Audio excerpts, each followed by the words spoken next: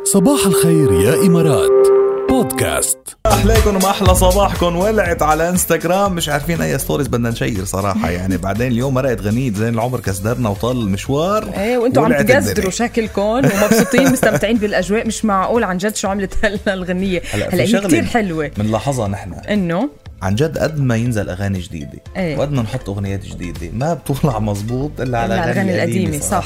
بس يمروا أغاني قديمة اللي كده خلص ما في جيل كامل عم تحكي ثمانينات تسعينات وحتى أوائل الألفينات. في حقبة كتير قوية كانت كتير قوي وكان في أغاني كتير حلوة أصلا بوقتها يعني وكله في كمان عنده نوستالجيا وحنين. تعرف الإنسان بيحن لما للأغاني اللي قطعت ولا الأشياء اللي راهق أيامها وكذا. عرفتي كيف؟ فكسدرنا وطال المشوار. هيدا أنا بتذكر يمكن أنا كان عمري 6-7 سنين وكنت أسمعها وانطرب عليها ويلا طيب كأنه عم جزر وكأنه ويلا خذونا كسدورة على كسدرنا وطال المشوار.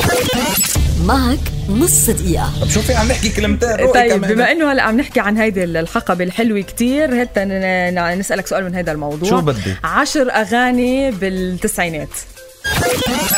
كسدرنا وطال المشوار. اوكي. زدي عنك هالمريول. اوكي. هو زين العمر. شباك الحب من دون قصد تبع قاصد بيتك كمان تبع وائل عفوا. اوكي. عندك كمان مثلا زيديني عشقا وعلمني و شو بعد في اغاني نجوى كرم في كتير كمان. انا ما في حبك اكتر من عيني. عندك نوال في كتير يا ويلي شو في اغاني كتير اغاني. يا قصص عم تكتب اسامينا مثلا جوليا يعني ما بعرف. بس في حقبة خلص شفتوا اللي ذكرناهم هلا اللي ذكرناهم هول بتعملوا عليهم سيدي بتحطوه بالسيارة بتسلطوا عن جد 100%. مش معقول يعني كتير قوي كتير في أغاني حلوة. طبعا عن جد من أول الأغنيات. يلا خلينا بالذكريات لكن معك نص دقيقة. انت معك نص دقيقة يا راكيل. اليوم حكينا بموضوعنا عن التواريخ واللي بتذكروا تواريخ وبتعملوا المناسبات. بدي بنص دقيقة تخبريني 5 تواريخ بحياتك. 5 تواريخ. اوكي. تاريخ ميلادي 25 ايار. تاريخ ميلاد إلي زوجي 8 مارش. حافظتهم زواجنا 28 جون.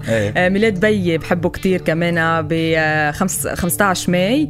وبحب خيل صغير كمان لانه مدلل البيت يعني ب 5 ماي. كلكم بماي انتو؟ نحن الثلاثه بماي. 3 بماي بالبيت انتو لانه بماي حافظتهم. اخوتها التانيين واما اخر همها يعني. لا حافظتهم بس هودي اكتر شيء بيعنوا لي. انت قلت لي بيعنوا لي. يلا الله يخليهم.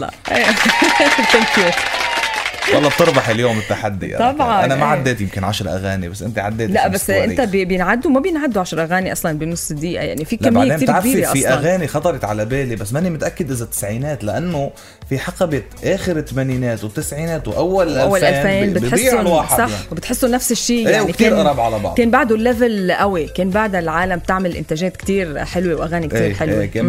كانت بغير مطرح الموسيقى. هي التسعينات تحديدا كان فيها نقله نوعيه بالموسيقى بشكل عام. وبعدين 2000 وال2010 وكمان وانت جاي كمان رحنا على شيء كمان مختلف كتير. بس برأيي حقبة التسعينات تبقى الأفضل طبعا بهذه الفترة أكيد. بس أنا اللي بعرفه أنه كل الأغاني حلوة اللي عم تقطع على راديو الرابعة. اللي يجيب لك سيرتي تقول له اسألني على جديدك. صح. أصالة يلا